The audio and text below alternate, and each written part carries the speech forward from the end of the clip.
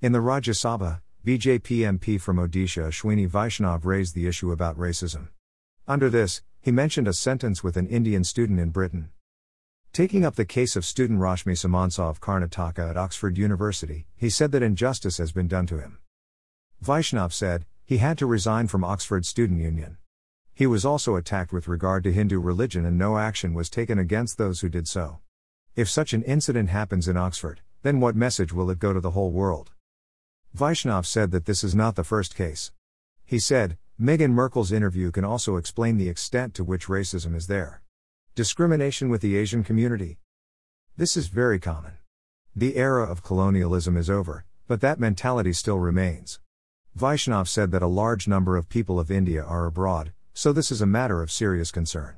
I urge the Foreign Minister to take this issue seriously.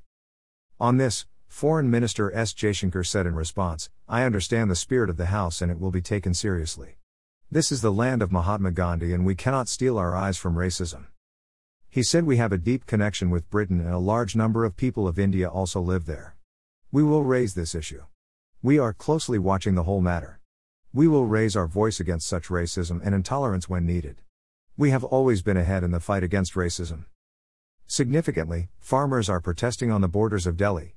This was discussed recently in the British Parliament. Teresa Villiers of the Conservative Party clearly stated that agriculture is an internal matter of India and cannot be discussed in any foreign parliament.